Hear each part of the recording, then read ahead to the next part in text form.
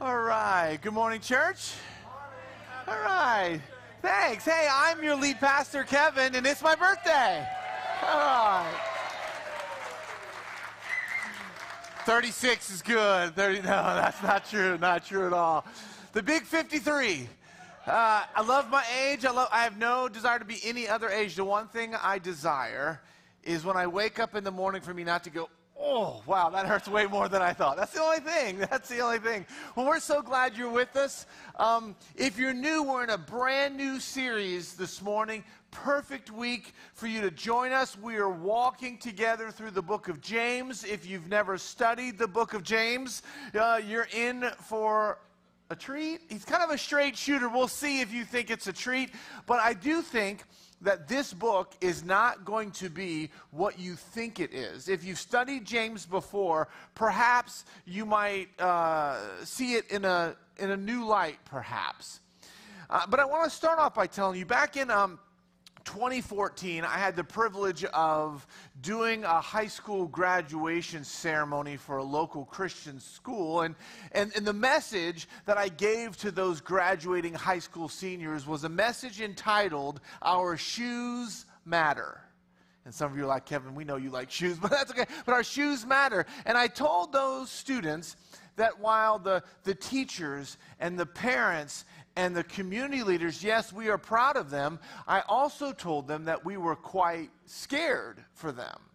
But we were not scared because they were heading off to college. We were not scared because they were maybe heading into the military and they were going to be miles and miles away from home. I told them we were not scared because we thought maybe that they were ill prepared for life after high school. That wasn't the case.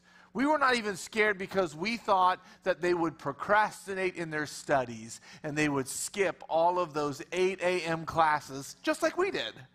We weren't scared of that. I told them we were scared for them for a different reason. What was causing us to lose sleep back in 2014 is that the Barna Research Group, Lifeway Research, and even USA Today was reporting that in 2014, up to 75% of graduating seniors from high school who were attached and active in their local church would walk away from their church and their faith in the next 4 years. Meaning that if they made it through college with a faith in Jesus Christ, the person on their right and on their left would no longer be following Jesus. And the silence in that room was deafening. And I told them that the answer to the dilemma might be in the shoes they were wearing, because their shoes said a lot about their faith. Because if their faith is nothing more than bedroom slippers, they have a faith that's never meant to go outside. They have a faith that's simply comfortable. That if their faith was nothing more than flip-flops, it was a faith of convenience. They could slip on or slip off their faith depending on the situation. If their faith was nothing more than dress shoes, while those look great on the outside, that sort of faith is never meant for everyday use, because usually dress shoes are only worn when your parents tell you to wear them. And I talked to them about wearing baby shoes, about wearing running shoes, about wearing work boots and more. And each time describing a faith for them that does not endure. And after that ceremony, one of the graduating seniors came up to me and said, Kevin, I understand that I need that kind of faith.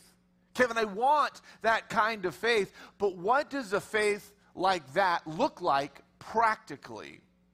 Kevin, can you tell me specifically how to have a faith like that? And I looked at that young man and said, I cannot, but a guy by the name of James can. Because if you want a faith that's strong, if you want a faith that's vibrant, if you want a faith that's going to stand the test of time as you move from one birthday to the next birthday to the next birthday, you need to read a practical guide that's going to give you an impractical faith. a guy that's direct, a guy that's honest, a guy that's straightforward, and it might leave you speechless. And it's going to be a faith, by the way, that the world is going to deem incredibly silly. It's going to be a faith that the world is going to tell you is incredibly unfeasible, a faith that they're going to deem as unrealistic, useless, incompetent, and clueless. It will leave you with an impractical faith. And so if you're new to the book of James, it's a book written by the half-brother of Jesus. Now, just for sympathy's sake, can you imagine growing up as a sibling of Jesus Christ? Because if there's ever a problem at home, whose fault is it? Never that guy's. It's never. How annoying would that be? That would be the worst. And in your family, who is everybody being compared to? Why can't you be more like your brother Jesus? You know, because he's the Savior of the world, Mom, right? Isn't that the sort of things you would say? Because that had to be so frustrating. But what's interesting is, as the siblings of Jesus aged, apparently, they didn't believe that Jesus was who their mom said he was, who their aunt, Elizabeth, said he was. Because John chapter 7 says, after this, Jesus went around in Galilee. He did not want to go about in Judea because the Jewish leaders, they were looking for a way to kill him.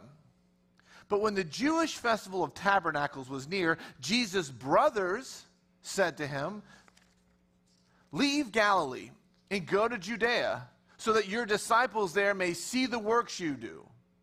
No one who wants to become a public figure acts in secret, and since you're doing these things, show yourself to the world, for even his own brothers did not believe in him.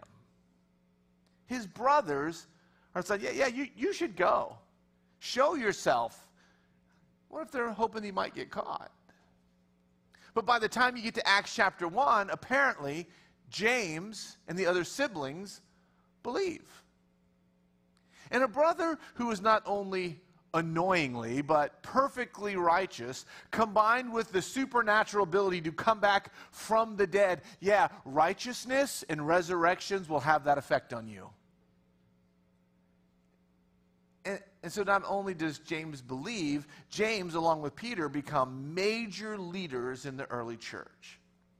So if you have your Bible with you this morning, I hope you do, start navigating to the book of James. It's all the way in the back of your Bible, so head all the way, it's way deep in your Bible. It's after Hebrews, but before 1 Peter, so put something there because we're going to be in it for the next 10 weeks. And as you turn there, I need you to know that if you thought Paul was direct, James is cut from the exact same cloth.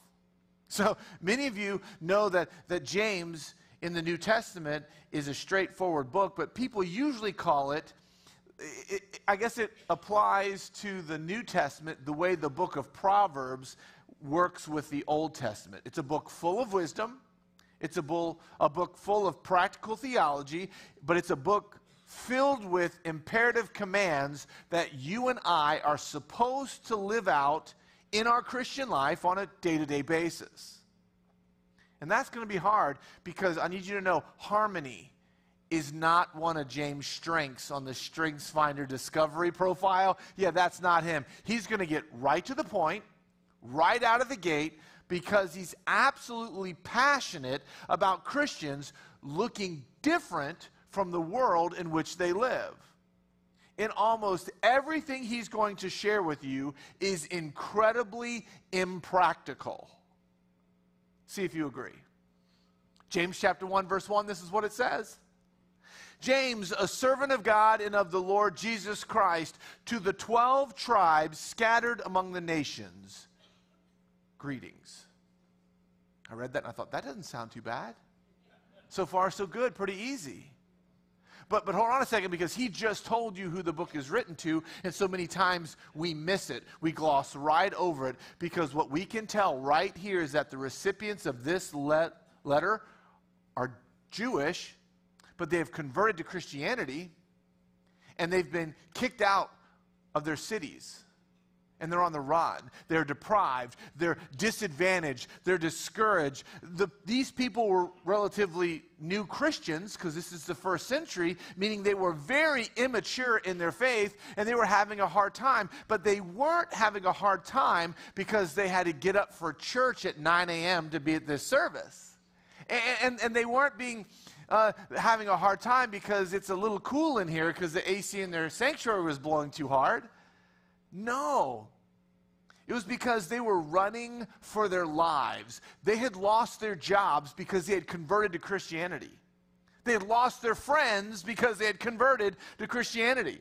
Some of them had lost their family members, all because of this new faith in Jesus. They had left their schools, they had left their neighborhoods, all to avoid not being made fun of like, nah, nah, nah, nah, nah. No, they're being looked at to kill for their faith.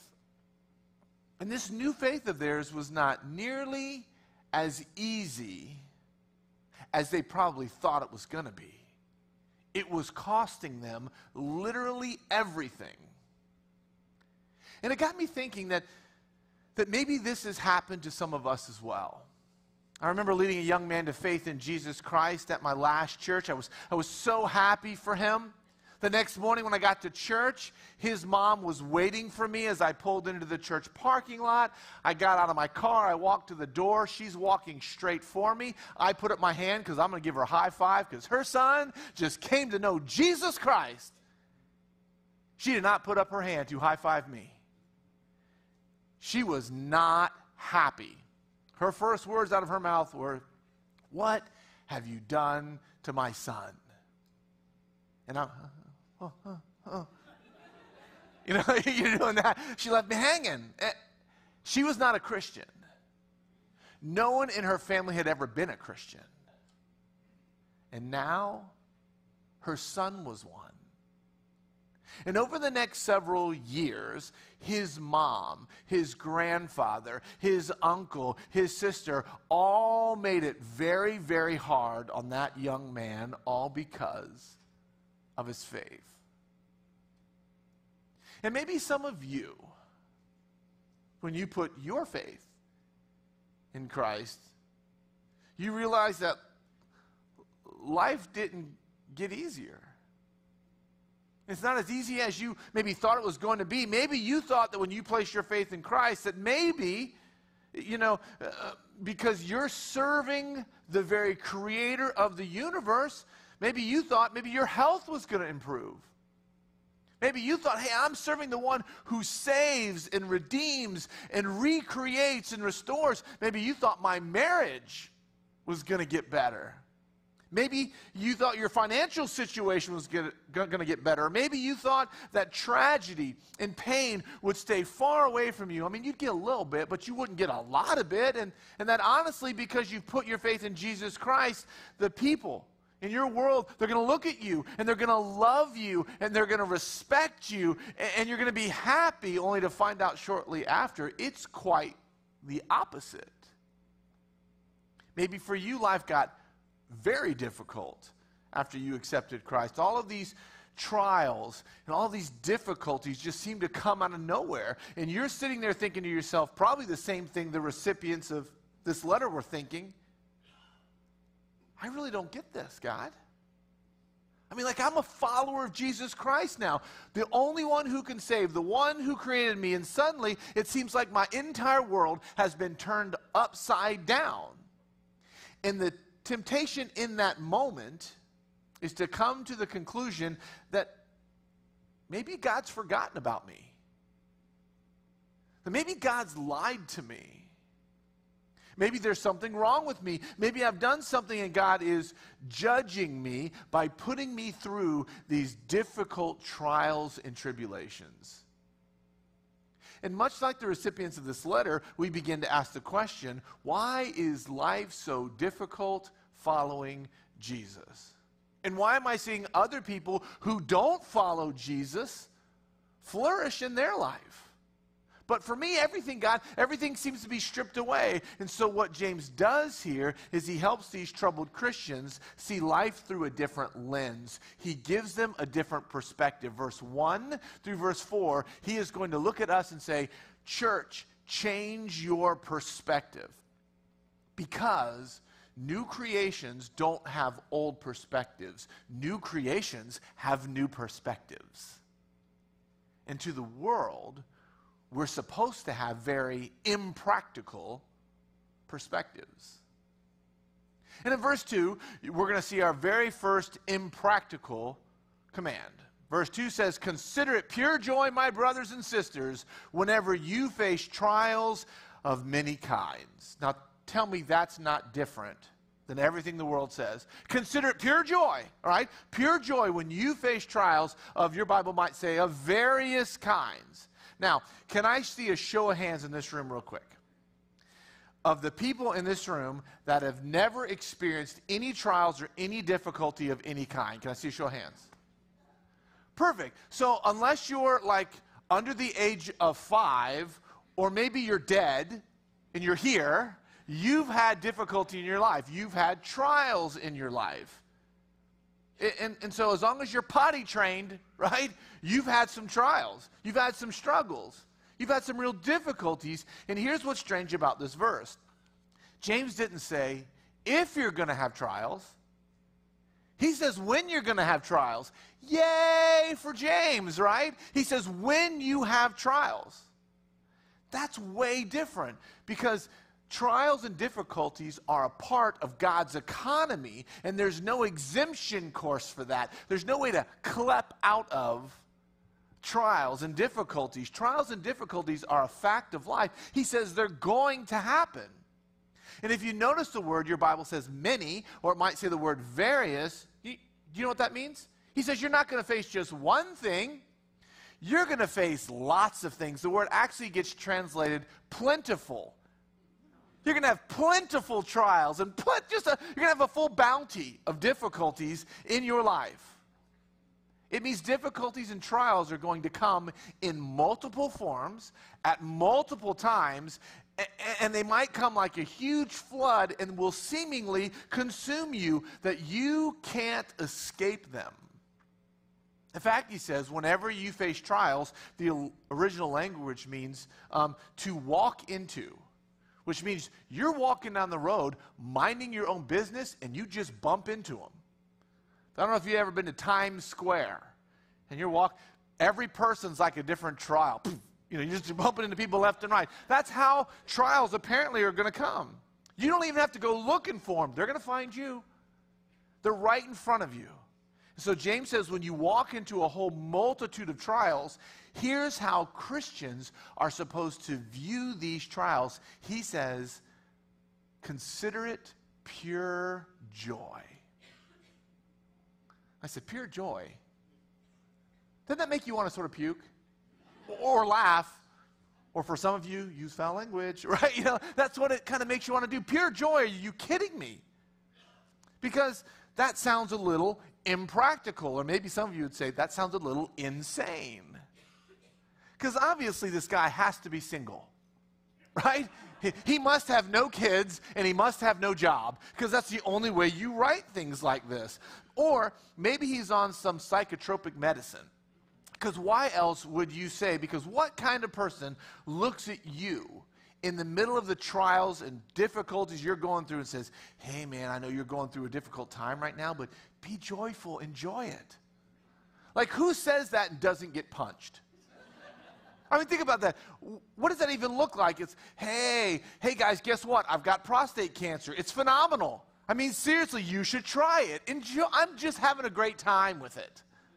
Says no one whatsoever. Or someone comes into your office and you're counseling someone who just lost a loved one, and you go to them and say, listen, I know you just lost a family member, but that's such a good thing. Man, that's so great. Enjoy it. What is he even talking about? That sounds crazy. But maybe we just don't understand this passage yet. Because if you notice in verse 2, it doesn't say act joyous in the moment that you encounter trials. That's not what it says. It says Consider this trial with joy. Evaluate this difficulty with joy. Look at it through the lens or through the perspective of joy. Because James is not speaking about emotion here. And he's certainly not writing off what you feel when trials come your way. He knows full well that many times when trials come our way, they hurt, and they hurt bad. And they leave lasting scars. And sometimes it feels like it rains, and it rains, and it rains, and it rains, and it rains, and it rains. Some of you in this room have had the most horrific 2023 that anybody can even imagine. James is not writing off the emotion of the pain and the grief that you go through. He's not saying don't act in grief, instead act in joy. He's saying, Christians, you need to consider the way you view the trial you're in. It must be viewed through a different lens than the way the world views trials and difficulties. Because James is trying to rewire us. He's trying to make sure we don't allow our minds to conclude that at the end of our difficulty, at the end of our trial, is nothing but despair and hopelessness. Because when you're in the middle of it, that's all you see. For Christians, trials are designed to bring our sights upward and off ourselves and off the people around us and certainly off the situation. See, these early Christians that had their entire lives turned upside down, their conclusion was, well, I've been taught that God is good. I even prayed it every night before a meal. God is great. God is good. I prayed it. And that difficulties are bad, so therefore God has either forgotten about me or God doesn't care about me, and that's why I'm going through what I'm going through. Or worse yet, maybe God isn't as holy and as good as I thought he was. Because what kind of good God would allow me to go through something as hard and difficult as this? Because he's writing to a group of people that had those kind of assumptions, and James simply says, if that is your first response to trials and difficulties, then you might not fully understand the gospel of Jesus Christ, nor do you understand how God uses trials and difficulties in the life of a Christian. Church, this verse right here might be the most theological verse in the entire book. It's maybe for sure in the chapter. Why? Because James is essentially saying here that for Christians, when trials and difficulties come your way, you can confuse the whole world because you believe something is true about God that the rest of the world does not. You know something that actually gives you hope even in the midst of horrific circumstances. And that thing you know is in verse 3. James says, because you know that the testing of your faith produces perseverance. Your Bible might say endurance. Let perseverance finish its work so that you may be mature and complete, not lacking anything. That word tested actually means proved. That it's validating that what I confess to be true about God is actually true when the wheels of my life fall off. Because we can confess anything when life's going awesome. But when the wheels fall off, then we'll know something. Think back to our series in the book of Matthew. We looked at the feeding of the 5,000. And that's a great miracle, but that moment was set up not for the people that were fed. It was set up for the disciples to teach them about trust in Jesus. Because at that point in their lives, the disciples could only think about what they had or what they didn't have. That's how they thought. But here's what's interesting. Immediately following the miracle of the feeding of the 5,000, Jesus tells the disciples to get in the boat, go across the lake, and he's going to go up on a mountain and pray. And while he's praying, they're out on the lake, and a storm comes up. Difficulties, trials come up, and it starts shaking that boat. And it's about to sink, and they're freaking out, and they're fearful for their lives. Jesus comes walking out on the water. And it says that this whole storm thing was a test to see if the disciples really learned anything about trust. Because there's classroom knowledge about trust. And then there's your actual real-world experience with trust. And for the disciples, they thought they understood trust, but when the storm came, they're freaking out. And that test helped prove or validate or invalidate their profession in Jesus Christ and their trust in Him. You see, God is in the business of making sure that our worship of Christ is not just in theory. That my faith is just not theoretical. And the truth is, He will use whatever means possible to develop something within us that's very, very precious, even if it means using trials and difficulties to do so. James is helping those Christians and these Christians to view difficult seasons and painful moments as something that is beautifully shaping us into something that reflects His glory and reflects His goodness and His power and how personal God He is in a world that sees Him as anything but. And He does it by calling our sights upward. See, because according to verse 3, these trials and difficulties are producing endurance, it says. It's producing in us perseverance in us. The word perseverance means to abide. It actually means to cling to with all of your might, because if you let go, you might drown.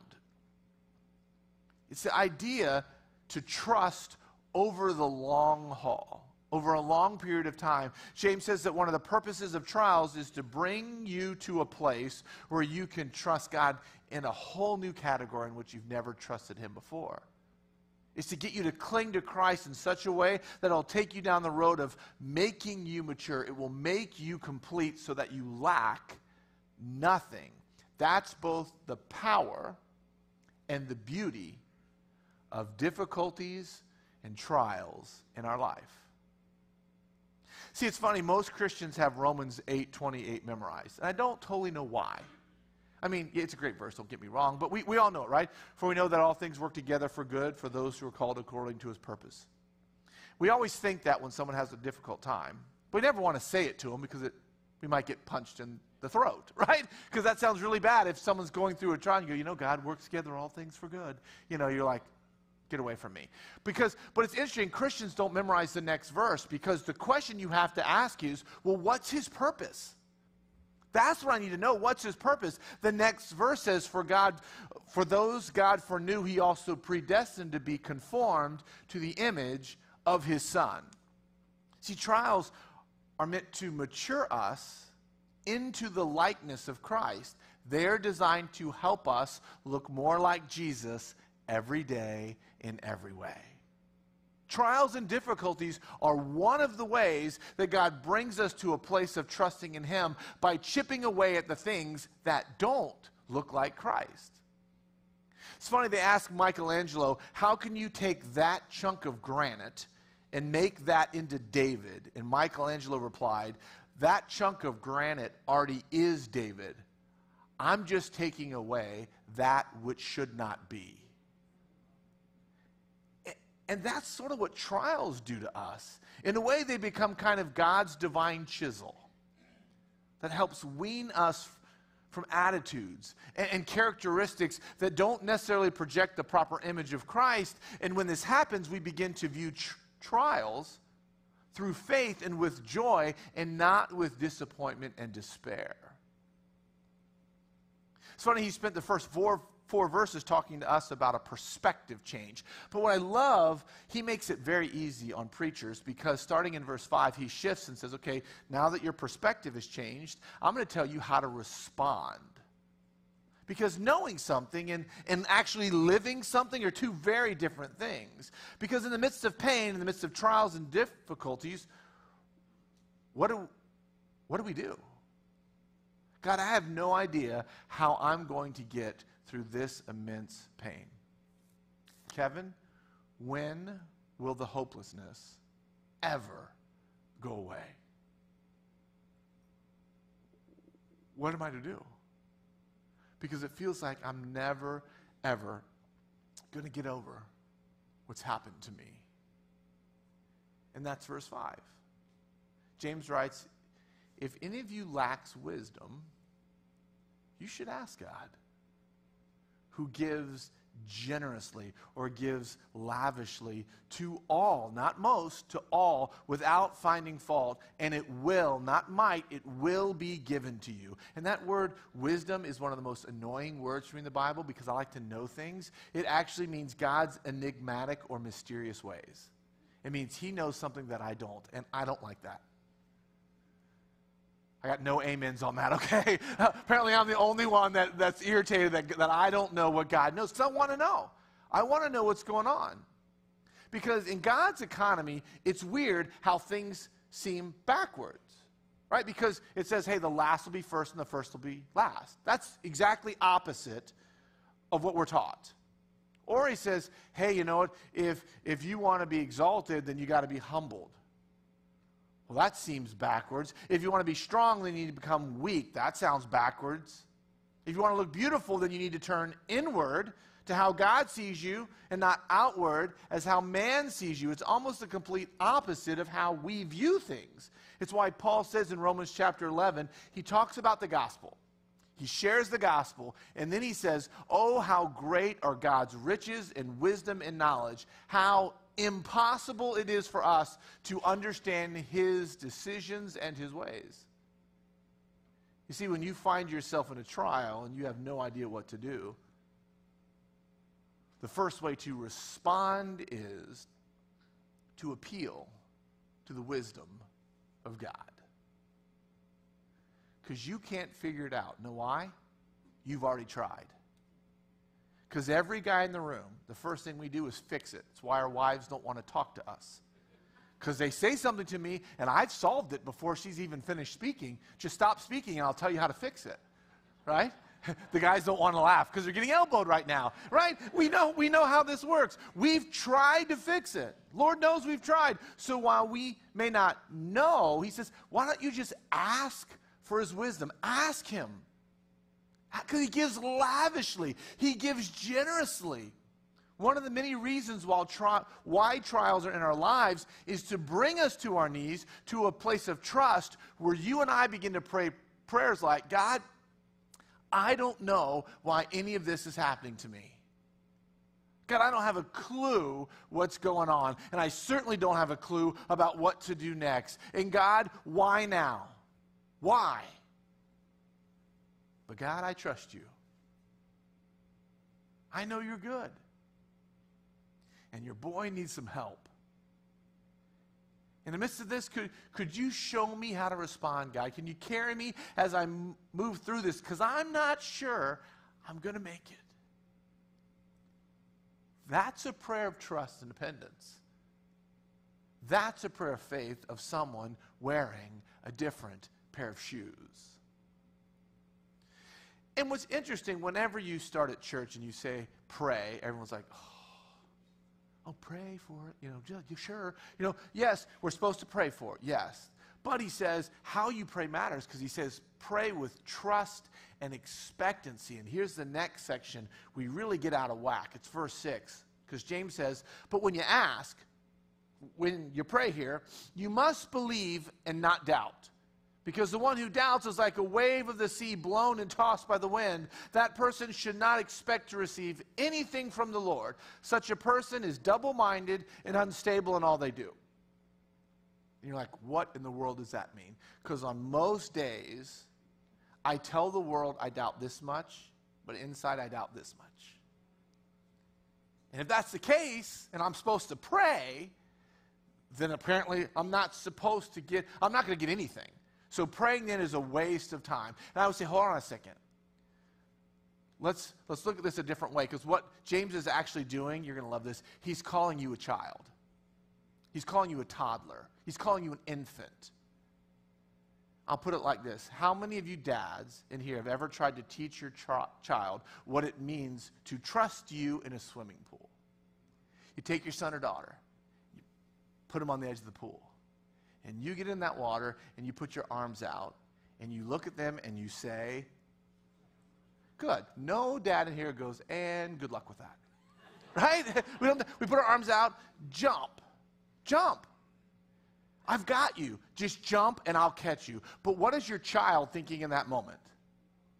They're looking at you, looking at that water. They got their toe out, kind of doing this in the water. Or they start putting one foot out. They put their arms out like this, and they start acting like they're jumping, but they're actually not jumping. You know, they're sort of reaching out, but they haven't done anything, and you're going, jump. They're doing everything except jumping. Why? Because they are double-minded and they are torn. They're being tossed back and forth as to what they believe is true about you and what they believe to be true about their circumstances. And so they sit on the edge of the pool, and they're looking at you, and they want both. They want to experience the thrill of that jump, but they're petrified about the water because of what the water can do to them. And so, dads, what are you doing? I'm hoping you're not looking at them going, fine, where's your mother? You know what? That's not a good sign. Most dads look back at the child and go, trust me. I've got you. I'm going to catch you. You need to stop believing in what you think and what you feel. Don't think about what you believe to be true about the water and what you think about me. Trust me, I'm not going to drop you. Jump. And in God's pool of divine trials, you can't have both. Because you can't sit in the midst of that trial trying to trust God while at the same time not trusting him. He says if you're going to ask, don't be like the kid on the side of the pool, because trust grows in the jump. If you stay on the side of the pool, the best thing that's going to happen is you're going to sit on the side of the pool that day and fluff your feet around, and you're going to wrestle on the inside the rest of the day. You're going to live in fear the rest of the day, and you're going to live groveling and regretting of what could have been. In the same way, God says, when you're struggling, trust me. Trust me because I'm good. Trust me because I don't drop people. Jump.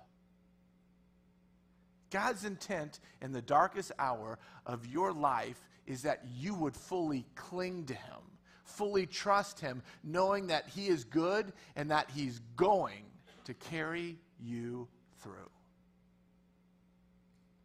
And look at verse 9. James says, it feels like he takes a really hard shift here. Like all of a sudden it's like, why are we talking about something else? Did we change subjects? But he doesn't. James says, believers who are poor have something to boast about, for God has honored them.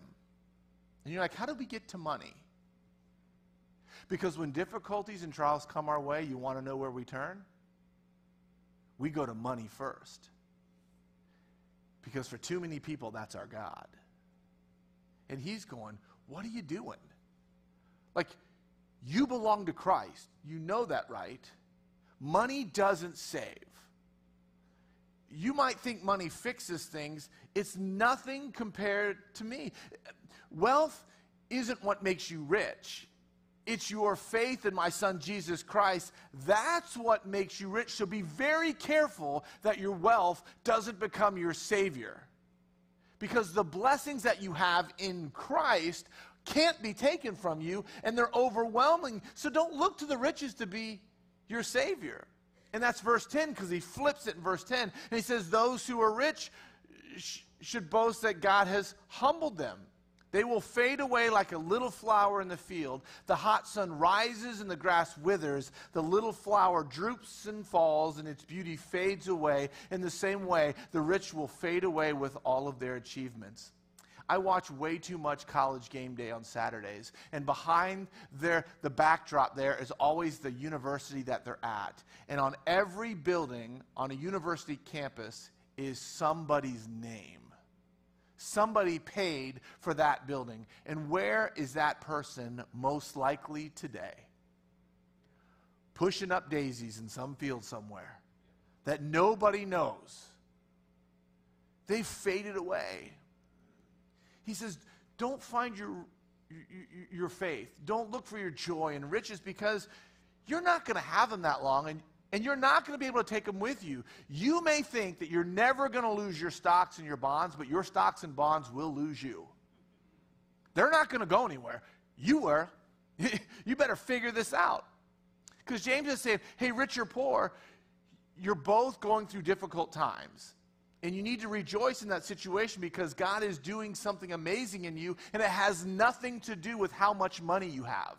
Contrary to popular belief, it's not based on money.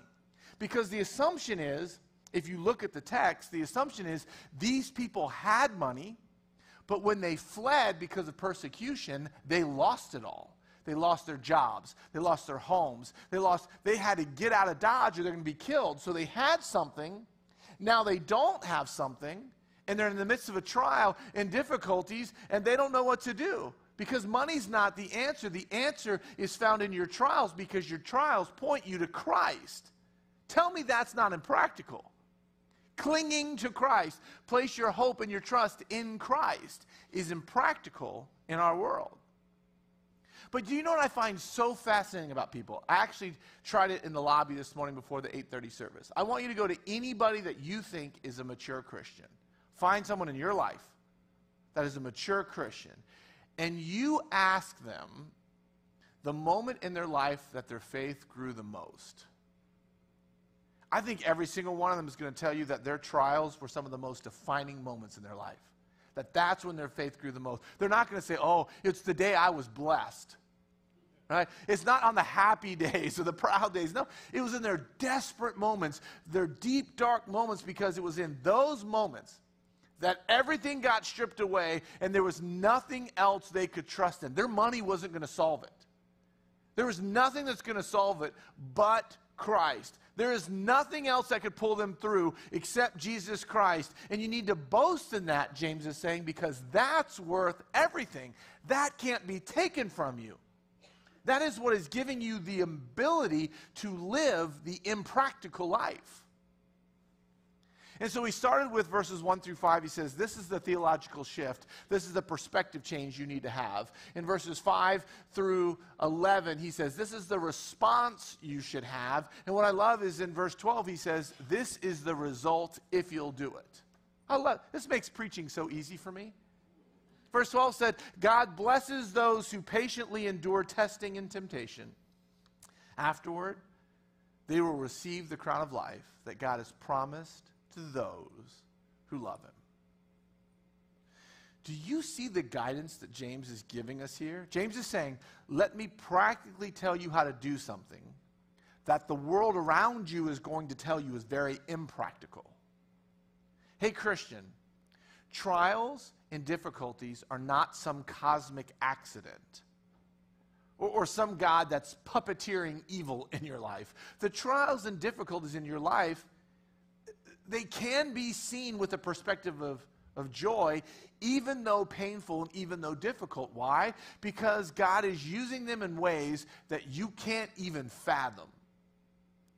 In ways that are beyond your understanding, to bring about in you a perseverance. Because what he's doing is he's bringing about in you a patience and an endurance, a faith that lasts over the long haul of your life. And these difficulties, they are refining you. And they are shaping you. And they were growing you and changing you so that you have what it takes to glorify him every single day of your life until he returns or takes you home. And when you get home, he's going to reward you. In a place where there's no more tears. In a place where there's no more pain. Where there's no more suffering. That's good stuff. Church, if you want a practical guide to an impractical life, here it is. I mean, buckle up, right? But here it is. By the way, I didn't say to you, it's not an easy guide. Just to be clear, this isn't going to be an easy series, but it's going to be very, very practical. James has a lot to say to us that just might change your life forever.